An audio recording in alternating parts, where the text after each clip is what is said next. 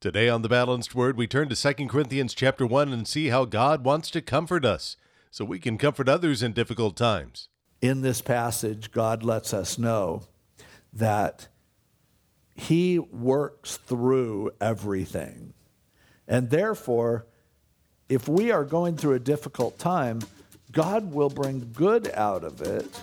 And actually, you'll look and go, you know what? God worked this out so well. I'm almost glad it happened this way. Wake up my soul. Wake up early in the day. Wake up my hands. And the instrument I play. Wake up my voice. Let the world hear me say, you are worshipped and exalted here today. I have two sisters and a father who are now with the Lord, and the Lord took them home at a very young age. As you might imagine, this was very difficult for our family. But I'm amazed to look back through the years and see how God not only comforted us, but used us to minister and help those who have gone through a similar experience. Today on The Balanced Word, we'll see that God often works this way. Whatever you may be going through, let's see how the Lord would like to bring you comfort and use you to help others too. Here's Pastor Dave Rolfe in 2 Corinthians chapter 1. God wants to comfort us generally through each other. Now, if each other fails, God will find a way to come and to help us through and to help us make it through. But often, even when we say, yeah, nobody was really there, but God just got me through, if we would open our eyes, we would realize there were probably all kinds of people who were involved in that comfort. Comfort doesn't come just independently from God. Now you go, no, I was going through a tough time and nobody cared. Nobody listened. I didn't tell anybody. Nobody knew. And somehow the Holy Spirit just came and comforted me and helped me through it without any help from any people. So I don't need people. I am a rock. I am an island. How do you know somebody wasn't praying for you? Can you honestly say that God hadn't laid it on someone's heart to pray at a time when you were going through something that was difficult? This is what God wants to do. Now, don't oversimplify this. And sometimes people will take this passage of Scripture and go, the reason why God makes you uncomfortable is so that He can comfort you, so that then you can comfort others. The reason they're uncomfortable is so that you can comfort them, so that God can comfort them through you. And God creates all this discomfort so that we can learn to comfort each other. I don't know about you, but if that's all it is, I'm not thinking that's the greatest idea. You know, is that really God? He's deliberately hurts us so that He can make us feel better?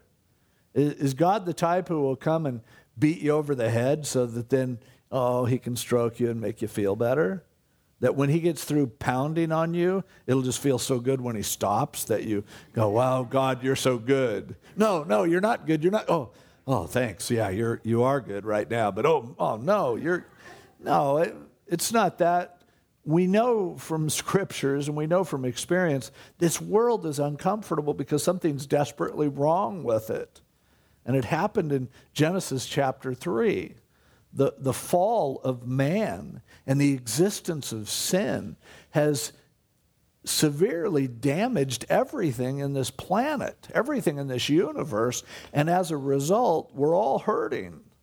And sin is what's causing this, and God doesn't want it to be this way.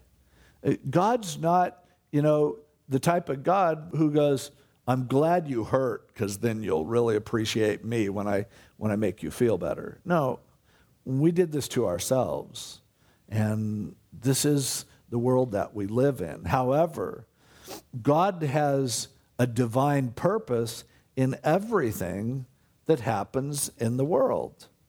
To the extent, I think of Joseph in Genesis, when after his brothers had sold him into slavery and everything, and then God used that to put Joseph in charge of Egypt to save the children of Israel from the famine. And, all that happened because they did it.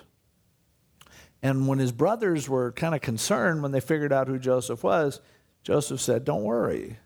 you meant it for evil, but God meant it for good. God has intentions behind everything that happens, but don't then jump to a logical, theological conclusion that God wants it to be this way. That, to me, would be a theological error.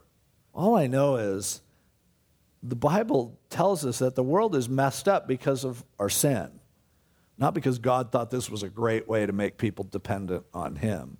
However, God causes everything to work together for good. So everything that people do that causes damage, God has a purpose behind it as well to work his plan out. I don't understand that, and I just don't want to blame God for things that I know aren't God's fault. And so I can't go to that length. But I do understand somehow God will work through everything. Now, on the other end of the theological spectrum, and if I'm boring you, I'm going to get over this really quick, but there are people who go to the extent of extreme Arminianism, and then ultimately what has developed into what's called openness theology, where they come to the conclusion that, the future is open. God hasn't determined it all because they don't want to blame God for everything, which I think they're right about that. But then they say, therefore, God doesn't actually know what's going to happen. This is a surprise to God, just like it is to us, and God's going to find a way to all kind of work it out in the end, but he doesn't really, isn't really involved in the process that much. He's just hoping to get lucky just like we are. And to me, that's a heretical position, denies God's omniscience, and so therefore I could never run with that position. There are some good people who love God who have fallen into this position, but I think it's an error. However, in this passage, God lets us know that he works through everything. And therefore, if we are going through a difficult time, God will bring good out of it. And actually, you'll look and go, you know what? God worked this out so well. I'm almost glad it happened this way. And because his comfort feels so good. And when I went through a hard time, it allowed me to find out who my friends were. And I saw people come alongside me and be supportive in such a way that it seemed like, wow, that was a good thing that bad things happened. It gets kind of confusing, but here he is saying, look, if God has helped you to get through something, the reason why he has done that, at least partially, is because he wants you to be there for others. He wants you to comfort others in the same way that he has comforted you. How did he comfort you? A lot of it was through others. Some of it was directly through the Holy Spirit personally with you. But again, you don't know how many others were involved in that. But it helps when you're going through a tough time to realize that somewhere down the road, God may use this experience to help me to be there for someone. Now, if you have been in an excruciatingly painful time of your life and somebody was there for you, they were just really there for you. They didn't judge you. They didn't just keep sharing a bunch of verses with you constantly thinking that would fix everything. And they were just supportive. They were sympathetic and comforting. If you've ever had that experience, then you understand how valuable it is to have someone to be there for you. And if you've had that experience, you should want to be there for others.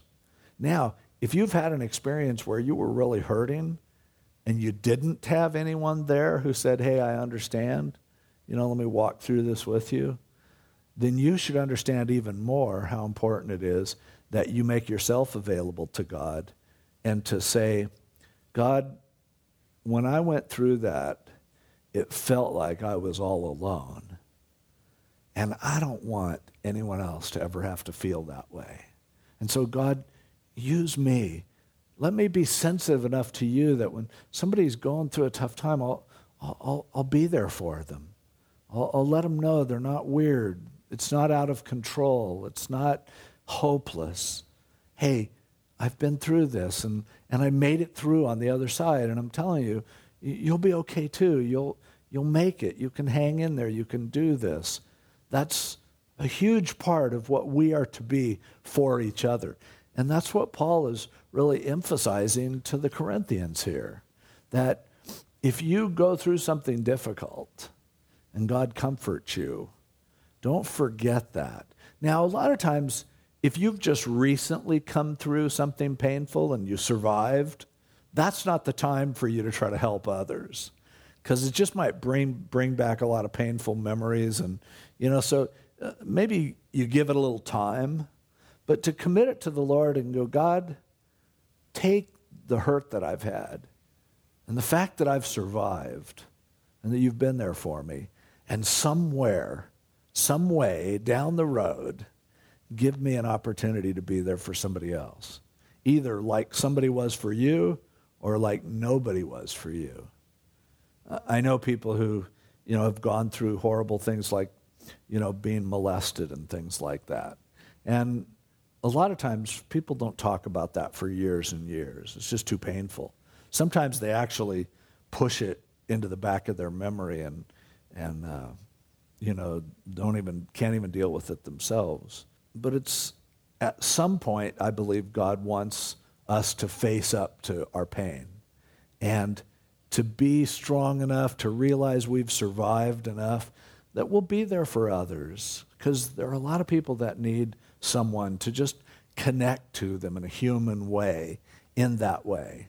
It's in God's timing and as he strengthens us, but this is important, and it's what Paul is saying here to the Corinthians. God comforts us. He's the God of all comfort. He comforts us in all our tribulation in order that we may be able to comfort those who are in any trouble with the comfort with which we ourselves are comforted by God. Now he says in verse 5, for as the sufferings of Christ abound in us, so our consolation, our comfort, also abounds through Christ. He connects our suffering with the sufferings of Christ. And Paul had a handle on that a lot. He talks about it a lot. He felt that what he was going through was connected intimately with Jesus suffering for us. Just turn over, just as an example, turn over to chapter 4 and verse 10. And he's talking about, look at verse 8. We're hard pressed on every side, yet not crushed. We're perplexed, but not in despair. Persecuted, but not forsaken. Struck down, but not destroyed. Always carrying about in the body the dying of the Lord Jesus, that the life of Jesus also may be manifested in our body. Again, the sufferings of Christ abound in us, so our consolation also abounds through Christ. We aren't pained for our sin by our suffering. Jesus said it is finished. His suffering was all that was necessary for us to be redeemed. But our suffering connects us to him and actually represents him in a way that sometimes is surprising to us. But Paul had a great handle on it. He understood that his suffering meant something as an analogy to the suffering of Christ. Because when people see how we suffer, when people see that we suffer with the same kind of strength with which Jesus suffered, that we're willing to do that in order to represent him, sometimes our suffering speaks a whole lot more than what our words can speak. And sometimes God's allowing us to go through a hard time because that's what it's going to take for people to understand what Jesus did for us, that connection. Paul felt that way, talked about it a lot. And when we suffer, if we think about it in that way, we may discover a much greater significance in our discomfort than what we sometimes realize. That God turns it not only into good, but he can allow our suffering to be an example of Jesus. I know, man, I've had plenty of people in my life and people who I love and friends who have gone through horrible trials. And I can't always explain it, but when they do sometimes, I can see Jesus in them more than I see in the person who seems to have no problems. Just the graceful way in which they handle their pain. And most of them would say, I'm not being graceful at all. I'm miserable. And sometimes they go through times when they're really kind of mean and ornery, but still, you look at them. Watch a Christian when they're ready to die and they're suffering, and look really closely, and you will see a connection to our Lord and his suffering that I can't even explain to you, but I know it's true. And when we suffer, we're having an opportunity to represent him in a way that's much deeper than what we would ever intend. And I'd suggest to you, I know for me, some of the most profound spiritual experiences I've ever had weren't when I was suffering. When I'm suffering, I can't even feel Jesus there. But when I see other people suffer and Jesus being there for them, maybe they don't feel him there, but I can see it. And we can see Jesus and his suffering in each other in a way that we can't see it when we look in the mirror. And I'm quite sure that some of the people who I've seen Jesus in the most deeply, if I told them, I see Jesus in you, they would go, you got to be kidding. Because it's not something you can see in yourself. It's something that others can see in the way you handle what you handle. And Paul saw that this was something that was connected to Christ's sufferings. And so as the sufferings of Christ abound in us, so our consolation also abounds through Christ. It's Christ who makes it possible for us to comfort each other. It's Christ who makes it possible for us to receive that comfort from God. He is involved in the entire process. And he says, if your suffering is great, then your comfort is that much greater.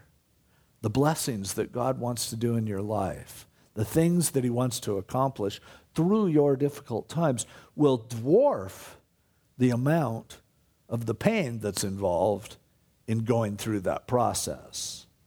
Something way better, when God says he'll make something worth your while, he doesn't just make it like, yeah, I guess that's a fair deal. He overwhelms you with how much he does in the face of what you're struggling with. And so Paul is letting them know, first of all, so that they won't feel so bad for him, but also so that they won't be feeling so sorry for themselves. He says, okay, you're a child of God and you're suffering. I'm telling you, good things are going to come from this. Great things will be accomplished through this. His comfort is going to dwarf your pain. And that's something that we can know with assurance that the God who is our God, the God who is the God of all comfort, who will comfort us in every situation, that whatever it is that you're going through, not only is God going to bless you head and shoulders above what you're going through, but he will then multiply that blessing to you by allowing you to be there for others in their times of suffering. And they'll know what you've gone through, and just the fact that you're there for them, they will go, you get this. It means a lot. There are a lot of people who would try to be here and say something nice to me, and it's obvious that they don't get it. I think when young people, and I used to be one, you try to minister to people when they're going through a tough time, and you do your best, but you don't know what it's like. I mean, you really what do you know about suffering? But when someone who has been through the crucible, someone who has been through difficult times and come out on the other side, when they come and stand alongside you, you go, I think you get it. And I really appreciate that you're here, that you're not just, and a part of it is when you've been hurt and damaged, and people have tried to minister to you by saying stupid, trite things, quoting posters from the Bible bookstore and, telling you what, I saw a card or, I heard on Oprah or whatever, and it's supposed to, some story about footprints in the sand is supposed to make you feel better. And you're like, that stuff doesn't work. And the more you go through difficult times, the more you realize that most of the things that people try to do to make people feel better don't work. And so finally you just like, I don't have anything to say, but I'm just here. And something on my face tells me I get it. And my life shows that I'm living this. I get this. I know this. None of us want to be really qualified to comfort others because it means you're going to be carrying a lot of scars in order to get there. But Paul said, it's really worth it. It's really a good deal. Once you've been battered and bruised and attacked and maligned and all of that kind of stuff, it does give you experience. It does help you that at least, I think if I was in the hospital with a serious illness, people who haven't been through that, you kind of hate to see them come walking in because you can see it on their face. They're freaking out. They can't talk about death or pain or, and they're like, oh, you look awful. And, usually the way they show it is by going, you look great. And you're like, I've lost 120 pounds. I don't look great. I'm not stupid. But see, when somebody comes in and they go, yeah, I've been there and I'm here and I can talk normal to you, it's really comforting because you're finally getting it straight. There's that honesty that's there. And Paul says, you can't put a price tag on that kind of experience. He said it's good. It helps you to shut up and just be there. You're listening to a study in 2 Corinthians on the Balanced Word, and Dave Rolfe is our teacher. He'll be right back. Hear this study from 2 Corinthians again at thebalancedword.com, or give us a call and request a CD at 949-362-7475. That's 949-362-7475. Pastor Dave has taught through the entire Bible, and we put the entire series on a USB for you. It's our featured resource right now, available for a donation of $30 or more. You can request this special offer at thebalancedword.com or call 949-362-7475. Here at The Balanced Word, everything revolves around the simple teaching of the Bible. Our mission is discovering balanced living through the Word of God. We're convinced that the Bible is God's Word to us, and living by the Word will give us the best life possible as we grow more healthy mentally, physically, spiritually, and socially. Your donations help to make this possible, so thank you. You can make a contribution to the ministry at thebalancedword.com. And as you do, don't forget to ask for Dave's Through the Bible study. Whether you live in the area or will be visiting soon, please know that you're always welcome to join us at Pacific Hills Calvary Chapel. Sunday morning services begin at 8, 9:45, and 11:30. You can also live stream those services at ccpacifichills.org.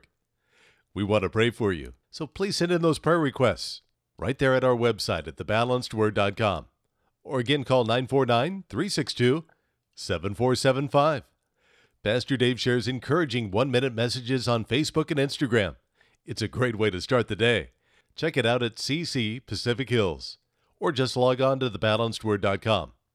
Let's finish up our time together looking to the Lord in prayer. God, thank you for this evening. Bless the rest of our night. Bless our fellowship. Bless our church. Help us to be open to opportunities and relationships and connections whereby you may have perfectly prepared us and equipped us through our pain to be there for someone else. And you may be leading us to someone we don't know who's going to say just the right thing to us that really helps us and encourages us. Help us to function like a body, and we thank you. Bless the rest of our week. We commit it to you. In Jesus' name, amen. Our study of 2 Corinthians continues next time on The Balanced Word with Dave Rolfe, a daily presentation of Pacific Hills Calvary Chapel. Wake up my soul. Wake up early in the day. Wake up my hands and